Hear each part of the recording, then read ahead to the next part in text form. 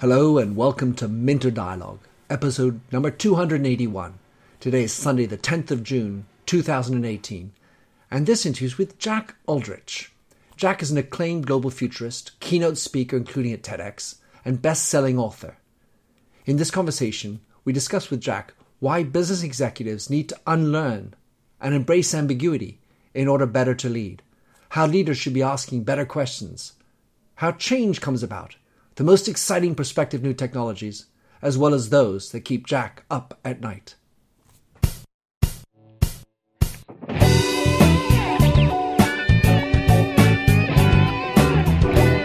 Welcome to the Minter Dialogue podcast, where we discuss branding and all things digital. I am Minter Dial, your host, and you'll find the show notes on my eponymous site, minterdial.com. Enjoy the show. So Jack Uldrich, great to have you on the show. I'm very glad that we finally made this happen.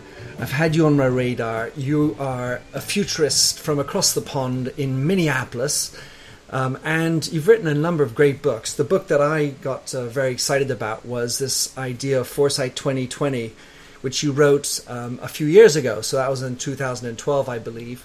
You're also the head of, or the founder of, the School of Unlearning. So let's say, how about in your own words, Jack, how you'd like to describe yourself to the listeners, and then we'll get into the thick of things.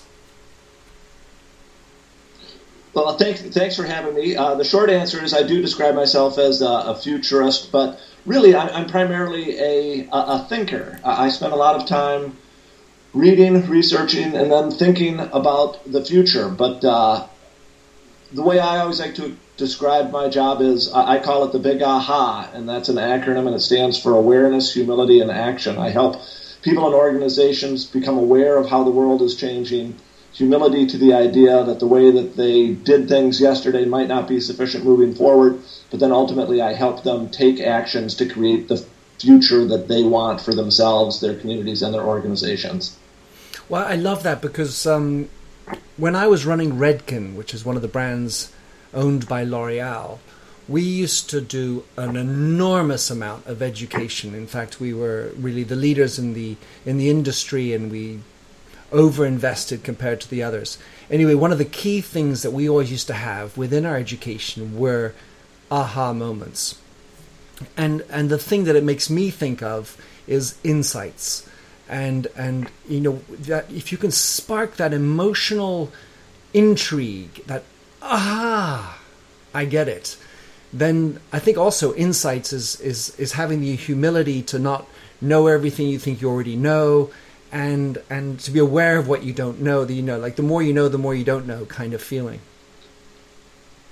Yeah, that's absolutely right. I mean, and it's one of the reasons why I focus a lot on unlearning. As you said, I mean, the more we learn, the more we know, the more we recognize we don't know. And, you know, so often we're focused on what we do know that we fail to appreciate, there's this whole other world of information, knowledge that is expanding and it's accelerating. And of course, there are going to be new discoveries that challenge a lot of the things that we think we know about ourselves, our business model, our customers, our competitors, that change is happening fast. So if you created the School of Unlearning, I'm wondering whether that's an academic concept, or it's just a name for helping people to unlearn the things they've learned in the past. But does it also put into question the way we learn in the first place? It does. And I think one of my big premises as a futurist, and many futurists are saying the exact same thing, is that the biggest change out there today is the rate of change itself. It is accelerating. But in this new world of accelerating change, sort of counterintuitively, answers become less and less helpful. And what we need to do is we have to learn to ask better questions about the future. But even that notion of sort of focusing on learning is something that we have to unlearn, and that we have to get more comfortable just letting go of our old assumptions, knowledge, ideas about the world, because from my perspective, not everything is changing, but a lot of things are changing quite rapidly. So it's almost about glorifying ignorance, or at least accepting that you have ignorance. Absolutely. I actually think the wisest people out there are those who recognize that they're not that wise, that there's always more that they don't know. There's a wonderful quote, I'm probably getting it wrong, but the wise person, when he recognizes that he's not as wise as he was yesterday, is in fact wiser. Is that there will always be something that we unlearn, a new observation that we see, a new insight that we hear. And so I think it's this idea of letting go. Once we can let go, then our minds can be open to new and better possibilities. Yeah, especially if we have some sort of limiting beliefs that underpin what we know. Absolutely. And I think that's some of our assumptions are so deeply embedded, we don't even know that they're assumptions. We simply hold them as truths. And I suspect there are some things that I hold as truths that are in fact assumptions. And so just by me being aware of the possibility that some of these things I hold as truths might just be assumptions, might help me then change a little bit faster in the future. And the reason this idea of changing fast is so important is, everyone gets Darwin's quote wrong. It's not the survival of the fittest. It's those who can adapt and change the fastest that are going to be those that survive and prosper in the future. And so that's why I think change, adaptability, and this notion of unlearning are so critical to embracing and understanding the future. I love it. So I wanted to go into this notion of asking better questions, because especially when we look at data science or data scientists, one of the founding principles of being a good data scientist is to ask the right questions. You say to ask the better questions, but how does one go about, and when should one go about asking those better questions in business? Because, if you spend your time asking questions, maybe you never get into action point. First, there's a wonderful quote. I'm not a big fan of Tony Robbins, but he does have a wonderful quote that says that successful organizations and successful individuals ask better questions. And because they ask better questions, they take better action, which then creates their future. But this notion of, again, I just want to go back to this idea of accelerating change, that we have to spend more time with questions. There's a wonderful quote from Einstein, and someone apparently once asked him, and I don't know if this is a true story or not, but it makes a wonderful point. And someone posed him and they said, you have an hour to sort of solve a problem and your life depends on it. How would you spend that hour? And his answer was, well, I would spend the first 55 minutes making sure I was asking the right question. And I think a lot of corporations simply aren't asking the right questions about the future. They're sort of focused on incremental improvements, when in fact they should be thinking about innovating in fundamentally different ways. How is your business changing? How is your business model changing? How are your customers changing? Are there new competitors who are thinking about some of these technologies and trends that are fundamentally at odds with how you're thinking about your business? But could I just give you, I want to go back to your idea of data analytics. Mm-hmm. And have you ever heard the story of Abraham Wald? No, go for it. No. So in the Second World War, Allied commanders, our Allied airplanes were getting shot up at an astounding rate. And so they were coming, and so the Allied commanders wanted to protect the planes. Well, the planes came back, and they were primarily shot up in the fuselage. And so 18 of these 19 scientists who were charged with helping protect the plane said, oh, well, let's reinforce with light armor the fuselage. But Abraham Wald said, no, that's wrong. Here's what you're not seeing. You're not seeing the planes that don't come back. And those are the ones that we really wanted to protect. So counterintuitively, the planes that came back with their fuselage shot up means we don't have to reinforce those areas. And counterintuitively, we have to reinforce the areas that don't have bullet holes. To me, that's a wonderful example of challenging assumptions, and he asked a better question.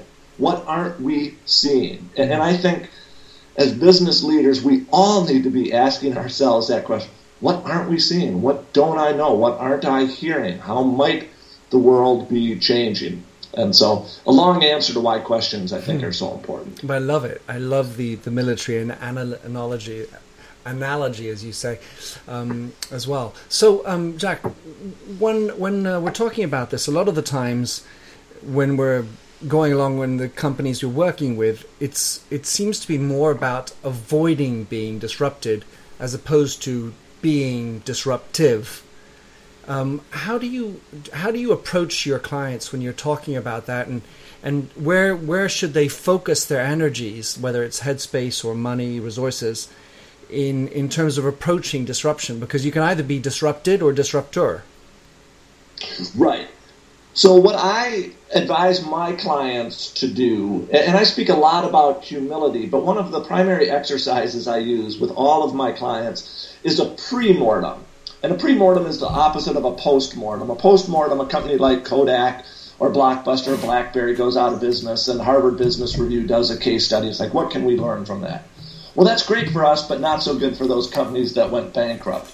A pre-mortem has a little more humility baked into it. What I say to my business clients is, imagine it's 5 years in the future and you are out of business. Just imagine that scenario and have a candid conversation now with your team about how might your business, in fact, go out of business. And this is where leaders really need to be candid and be honest about the threats that they are facing. Now, that sounds like a really depressing question, but I argue it's a really empowering question, because after you have that candid conversation, I think you will come to a recognition that there is, in fact, a possibility your business, regardless of what it is, might be gone in 5 years.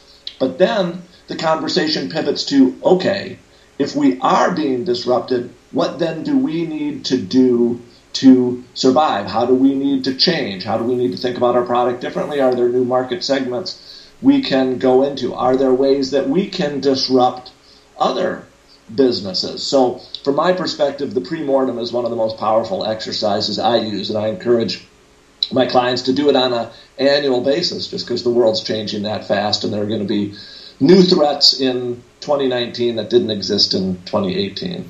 I'm just wondering, listening to you, Jack, about this notion of pre-mortem. I tend to look at it maybe from the other side, and I suppose it's post-mortem, to use your term, but the idea of writing your legacy, or the headstone of your grave, and what is it that you'd like to have featured as part of who you were as an individual or as a company, and how that legacy, the idea should be uplifting and elevating, if you will, in terms of missionary, as opposed to, well, I just made a lot of money all my life. It's another way of, or it's another approach anyway. I don't know if it has the same answer though. Yeah, I think I think that is an equally powerful approach. Just to use another historical analogy, years ago, maybe many of your listeners won't be familiar, but in America, Lewis and Clark are heralded as two great American explorers, and they're really responsible. They were the first Americans to essentially transverse the whole continent, but they were really motivated by this incredibly powerful vision of the future, and it's one that they shared with Thomas Jefferson. But because of that vision, they actually really challenged a lot of their assumptions. And I won't get into the story, but Meriwether Lewis and William Clark were co-equals. They were military officers, which is sort of, the idea of co-equals was an unheard of idea in the military, and it still is today, but they were undertaking a journey so daunting that they had to think differently, and they assembled this incredibly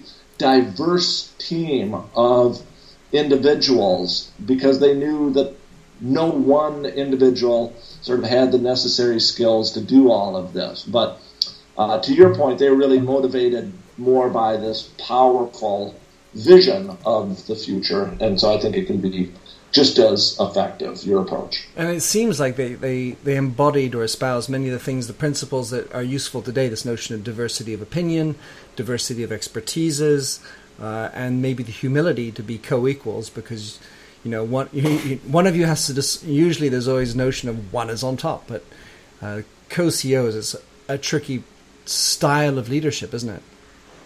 Yeah, it really is, and I don't mean to suggest that it works in every situation. I'm now going to take the conversation in a slightly different way. I think one of the most powerful principles of navigating the future is the ability to embrace ambiguity.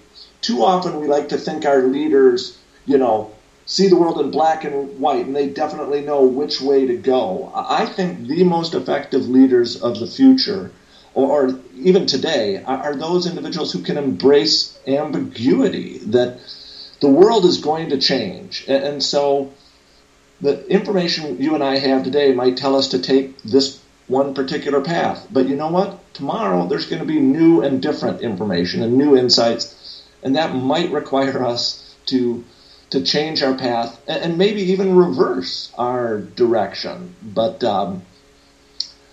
and so I spend a lot of time trying to help my clients learn how to embrace ambiguity. I think it's an important principle for the future, and it's also integral to helping people unlearn a little bit faster. Do you think it also means to embrace imperfection? Yes, I do. In fact, in my book, Higher Unlearning, one of my lessons is practice imperfection. And here's the story I like to tell. And apparently this is true in a lot of different cultures.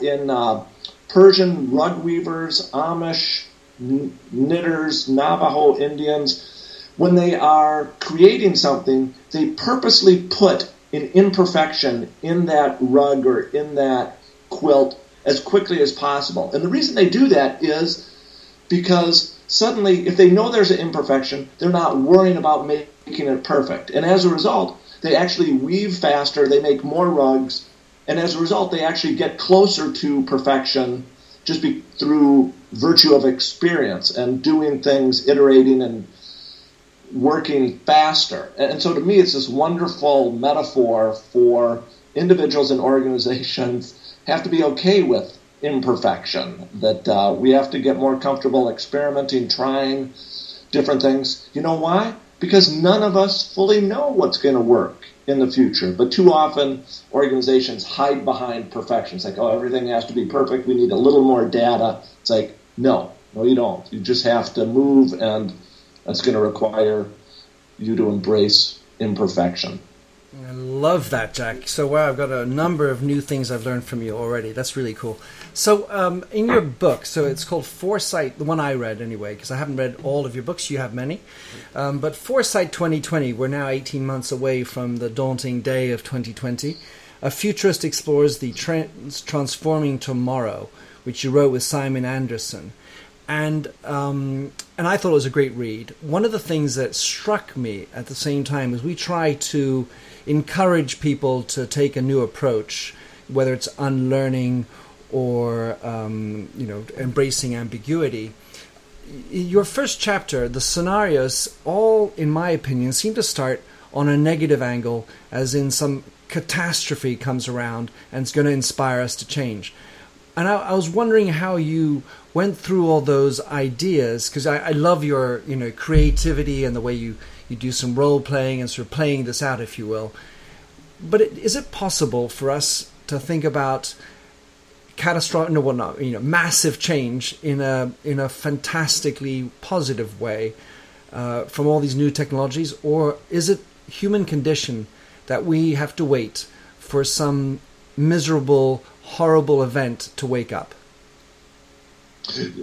Wonderful question. And just so you know, as you might remember at the beginning of the book, I simply say these are scenarios. But what I'm trying to do in that first chapter is to say, look, take all of my subsequent chapters with a grain of salt, that they're simply scenarios, that I am not claiming that I know how the future is going to unfold. But I think, I can't remember my exact thinking as I was writing that book, but I suspect one of the reasons why they have a more negative tone is I found that sometimes I have to shock my readers into thinking unthinkable things just so they're slightly more open to change. But your point about an optimistic future is, I mean, one of the things that really depresses me about today's news cycle, or many people live today and they think that today is worse than the world of yesteryear. And that is simply not true. We are living at the best time in human history. The idea that you might, or the possibility that you might die in a war, or because of a disease, or because of starvation, has never been lower. The odds of you being a victim of crime have never been lower. It doesn't really feel that way because we're inundated with information of the negative. So I guess I kind of regret that if my book came across as overly negative, that I left a negative impression of the future. No, and I don't mean to say you're a doomsday player. That wasn't at all my intention either. It's just the idea of how does one provoke, get people to wake up and cut through the noise. It seems to me, and it wasn't a criticism so much as an observation that that's the only thing that gets us out of bed is fear, or out of into change. Yeah, that's true, and I will tell you that most of the talks, and I give a fair number of keynotes every year, have an ample dose of optimism about the future, but then also fear. And the reason I purposely do that is a lot of people simply aren't motivated by the opportunity of change, and so they need to be scared into change. And I say, look, whether you like this or not, your world is changing. And yes, it might be a little scary, but at the end of the day, you are going to have to change some of your thoughts, behaviors, and actions in order to survive and prosper in this new future. And so I wish everyone was motivated by the opportunity that the future presents, but I think some people, and I include myself in this camp sometime, have to be sort of scared and kicked in the rear a little bit to say, move it along, that the world's changing whether you like it or not. I have to agree with you. I mean, in terms of the observation, my other observation yet is that if one is only motivated by money or doing the job, then the sort of Pavlovian return to my habits is sort of a necessary, almost a regular condition anyway. If you have a purpose and you know why you're doing it, then that, I think, gives you a little bit more awareness, a little bit more cutting edge to your desire, because you are doing something that's bigger than just yourself. Yeah, that's right. And I spend a lot of time, and I don't think you could be a futurist unless you are optimistic about the future. And when I think about the future, I mean, look at everything that ails society today: environmental issues, healthcare issues, education issues, transportation issues. On each and every one of those issues, I see this unbelievably positive and bright future. I mean, in a world of sort of the sharing economy and autonomous vehicles, transportation is going to be a service, and the amount of money you spend on transportation is going to be a fraction of what we spend today. In healthcare, we're going to move from treating disease after it's occurred to preventing it from ever happening in the first place. In terms of education, I mean, online education is getting extraordinarily good. New advances in artificial intelligence are going to help deliver personalized, customized learning. That I think that education is going to be a fraction of the cost that it is today. And then in energy, I mean, the advances in solar, wind power, tidal power, battery storage technology, fuel cell technology, potentially even fusion technology, the idea of cheap, clean, sustainable energy is a real possibility. I mean, so suddenly think about a future like that. To me, that is incredibly bright, wonderful, and optimistic. But at the end of the day, we have to take action. We have to move in that direction. And I think that the companies and the organizations and individuals that hold that bright vision in front of them are going to be those that succeed in the future. Yeah, and power through the hassle of change. So, Jack, in 2020, of course, as well as your other books like, how nanotechnology will change the future of your business, you obviously are covering a lot of different technologies. And I was wondering, with hindsight, or at least, where we are today in terms of the new technologies, which ones are outperforming your expectations as they were set back in 2012, or maybe just more up to date? Which ones are you most excited about right now as we move into 2020? I am both most excited, and what has outpaced my book is the advances in artificial intelligence. That there is, I weave into some of my scenarios advances in artificial intelligence, but even I failed to appreciate sort of the autocatalytic process behind artificial intelligence, in the sense that AI can teach itself to get smarter and faster, and as a result, it is growing exponentially smarter. And the best example out there is, Tesla and other cars are now putting AI in their cars, and as a result, their cars are getting... Every Tesla out there is sharing all of its driving lessons with all 100,000 other cars out there. And and those 100,000 cars are then sharing its lessons back to that other individual car. And so these cars are just getting really smart. And Elon Musk has said in 2 years, we think we're going to be able to prevent 90% of all accidents. Now, I'm not sure if you'll quite meet that scenario, but to me, that it's a wonderful example of how AI is advancing faster than I thought, and as a result, it's changing the business model. Tesla is now just baking insurance into its annual maintenance fee to say, you know what, no insurance company is going to give you a 90% discount on your auto insurance, but you know what? We are, because we're so confident our cars are getting that much smarter and they're going to keep you that much safer. So I'm really excited about AI's ability to move into preventative health care to help us better manage our energy usage and things like that. So I missed how fast it's moving, and it's the one I'm personally most excited about.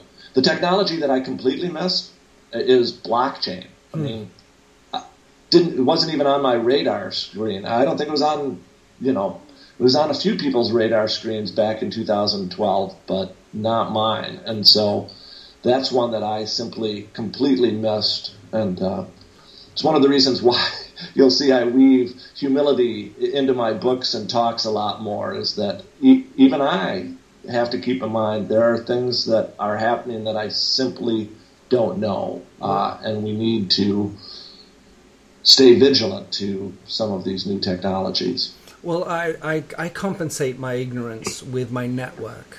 I talk about having a digital IQ, or like a new tech IQ, my digital IQ, and the idea is, how much do you think you know? And the tricky part of the answer is, well, what's a 10? And the second part that's tricky is, well, let's say you have an 8 today, but that can slip to 7 to 6 in a hurry if you don't stay up with it. So it's an organic or a moving target, and 2, it's impossible to know everything. So you're better off accepting that you can do your best and compensate by having a great network. Yeah, absolutely. I give out to my clients, I call it my Think Week resource guide, and it's sort of a list of my network as well as periodicals and other sources I use to stay on top of the future. But the network is on the top, and I'm going to add you to the list, but there's another fellow in London, Azim. He writes a wonderful newsletter called The Exponential. I think it's just called the Exponential Newsletter, but every Sunday he sends it out. Ross Dawson is a futurist down in Australia who I really like. Sure. Gerd Leonard is a futurist in Switzerland who does wonderful things. And so I've never met any of them personally, but they're all part of my network, and they really help me stay on top of these trends. And I suspect there are hundreds of others, but the network is the only way to hope to stay abreast of today's staggering pace of change. Well, let me say, Jack, you'll be an ongoing part of mine. That's great, and I'll put all those into the show notes. One of the questions I like to ask people who are looking into the future is, what keeps you up at night? With your knowledge of what's going forward, what are the things that worry you most? Two things. First, the advances in gene editing technology keep me up at night. I think gene editing technology, CRISPR technology, has this wonderful ability to address a significant number of diseases, and we're going to be able to use it to increase agricultural production and other things. So it has a number of wonderful possibilities. But the idea that even people in their homes are now on the verge of being able to tinker with genes and putting new genes in and disabling existing genes is something that I think, well, it does keep me up at night. So that would be one. And then second is I'm actually really optimistic and bullish about advances in artificial intelligence, but here's where I do have some humility. I don't know what I don't know. And so this idea that AI, at some point, will in fact exceed human intelligence is a real possibility. And then once AI does that, it will start doing things that are probably the right thing to do, but we humans won't be able to understand why AI has made the decisions it has made. And so that to me is another legitimate concern. So I'd say those two are what most keep me up. Yeah, if you look at the way marketers use technologies consistently, they will abuse them until they're no longer trustworthy, and the ethical manners that are used need laws to come into place retroactively. Whereas what I think is needed now, I'm speaking at this event called CogX in London about AI. Is a higher dose of ethics, because we need to think about these things prior to having to write laws about them, because ultimately we're the ones writing the code, and if we're writing code without ethical structures in our mind, then the chances are we'll end up with machines learning things which we shouldn't have them learning in the first place. Right. Yeah, I couldn't agree more. And let me just say, first, I want to turn the question back to you because I'm curious what you think. But one other area that, the pace of technological change is happening so fast. I am confident that new jobs and new industries will be created in the future. But I'm concerned in the foreseeable future, the pace of change is going to happen so fast that not only will taxi drivers and truck drivers lose their job, I fear that AI is going to displace some bankers, doctors, lawyers, and some of these individuals will be able to retrain themselves and move into new positions. But I think it's disingenuous to say that all of these individuals are going to rapidly be retrained. And so the third thing that sort of keeps me up at night is job displacement and the pace and how we as a society ethically deal with that issue. So to say a truck driver could just be retrained as a coder strikes me as disingenuous. And so how do we as a society deal with that? Yeah, especially with some of, I mean, just to go on, just to go on with that, Jack, the notion of this changeover. The problem is a lot of lethargic organizations and institutions are responsible for having to do this retraining that we're talking about. And they are clearly not the agile groups that are, and yet they employ so many people. And what I see happening is a worsening of the distribution between the rich and the poor, because some small, smart, agile entrepreneur is going to come up with a better way to deliver a better service. And why shouldn't they get paid for that? And yet the problem is we'll leave in the dust, whereas a little group of 10 might do this project. It displaces 1,000 people and does it better. We still have to figure out what to do with the 990 other people who don't have a job anymore. Precisely.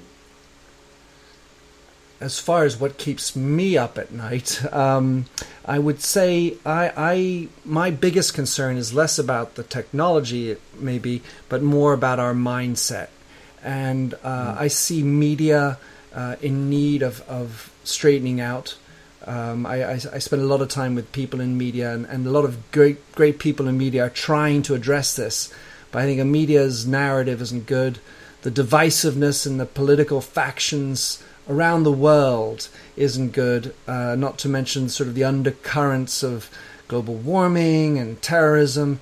And so I think that we have I get worried about us going into our own little corners, pulling the rug or the cover over ourselves and not worrying about others. And I'm far from a philanthropist, but it concerns me how we are not doing enough research into other people's perspectives, understanding diversity, and grappling together for this one Earth, as opposed to this sort of invasive and horrible infighting we're having. Yeah, I agree. And one of the things, again, I don't want to sort of focus on the negative and the depressing aspects, but the idea that advances in artificial intelligence will, in fact, and they already are, allowing people to make fake videos in which Barack Obama or Donald Trump are saying very plausible things, and it looks and sounds as though they are, in fact, saying those very things, but they've just been created through technology, and they feed into people's existing biases. And I think with the pace of these technologies, I mean, a lie literally gets halfway around the earth before the truth gets its pants on. And in this new world of fake, bogus videos, it's a danger that I think is another thing that keeps me up at night. And I think we're only starting to see the start of this. And I don't quite know what the answer to deal with this is, other than vigilance, is to say we have to stay skeptical. If something seems sort of too true or a little fishy, to be skeptical of everything that we digest. And my second, I agree with you, and my second idea would be to give before expecting in return, and to continue to sort of give forward, as they say sometimes, because we have to model the behavior we want. If we have an optimistic view, we have to have that actions that show through. And in our own little world, the only little community that I have around me, that's what I try to live every day. So, Jack, our time is up. It's been wonderful having you on the show. Tell me, if you have any new book or any new thing you'd like to plug, go ahead. And tell us how people can reach out, be in touch with you, follow what you do, and buy some of your books. Yeah, so the book I'm currently finishing up is called Business as Unusual, The Big Aha. And again, the AHA stands for awareness, humility, and action. But the book that I want to work after that is called A More Natural Future. I mean, I think that I want to spend more time creating and spending my effort and energy creating a positive future. And so that's what I hope to begin working on shortly thereafter. The easiest way to follow me is just my name, which is Jack Uldrich, ULDRICH.com. So jackuldrich.com. My books, my blog, my other videos are all available. Free resources are on my website. I like to help people think about the future and create their own future. And when can we expect Business as Usual to come out? To come out? The fall of 2018. All right, brilliant. Jack, thanks for coming on the show. Great to have you, and let's keep this world going in the right direction. Wonderful. Thanks for having me on. It was a pleasure. Thanks for having listened to this recording of the Minter Dialogue Show. You'll find the show notes and other blog posts on minterdial.com. If you enjoyed the show, please like the handy Facebook button, or better yet, head over to iTunes to give a rating and review. But first, relax to Josh Sachs's Finger Paint. Oh, fill me with all your colors, any different way to rid me of the gray, and heal me with all your imperfections that you mention in your lack of self-security. Oh, I wouldn't care about the art form as long as you would feel warm, wrapped in canvas. Hold me tightly, slowly.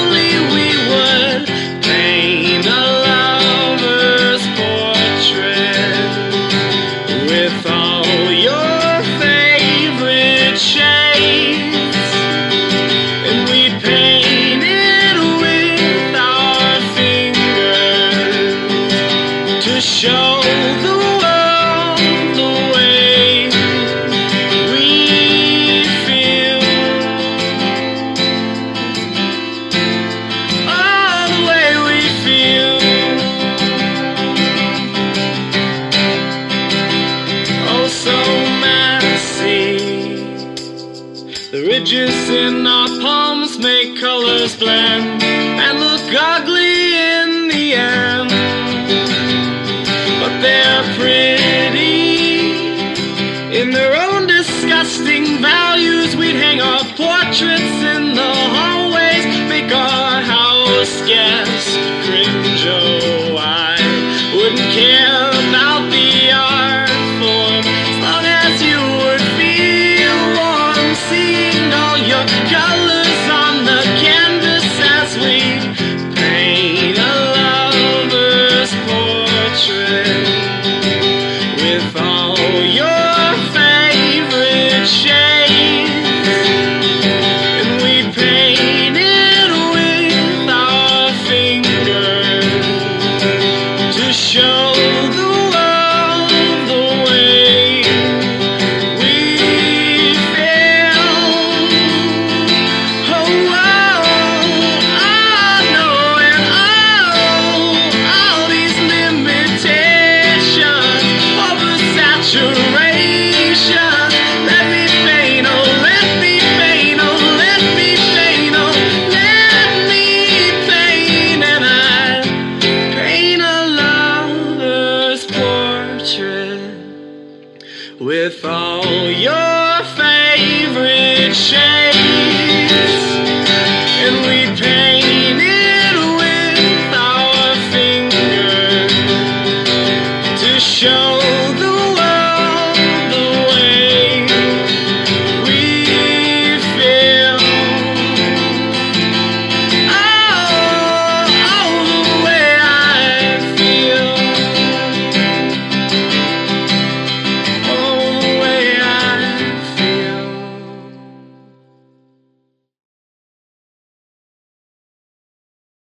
Do you love news about LinkedIn, Indeed, Google, and just about every other recruitment tech company out there? Hell yeah. I'm Chad. I'm Cheese. We're the Chad and Cheese Podcast, All the latest recruiting news and insights are on our show. dripping in snark and attitude. Subscribe today wherever you listen to your podcasts. We out.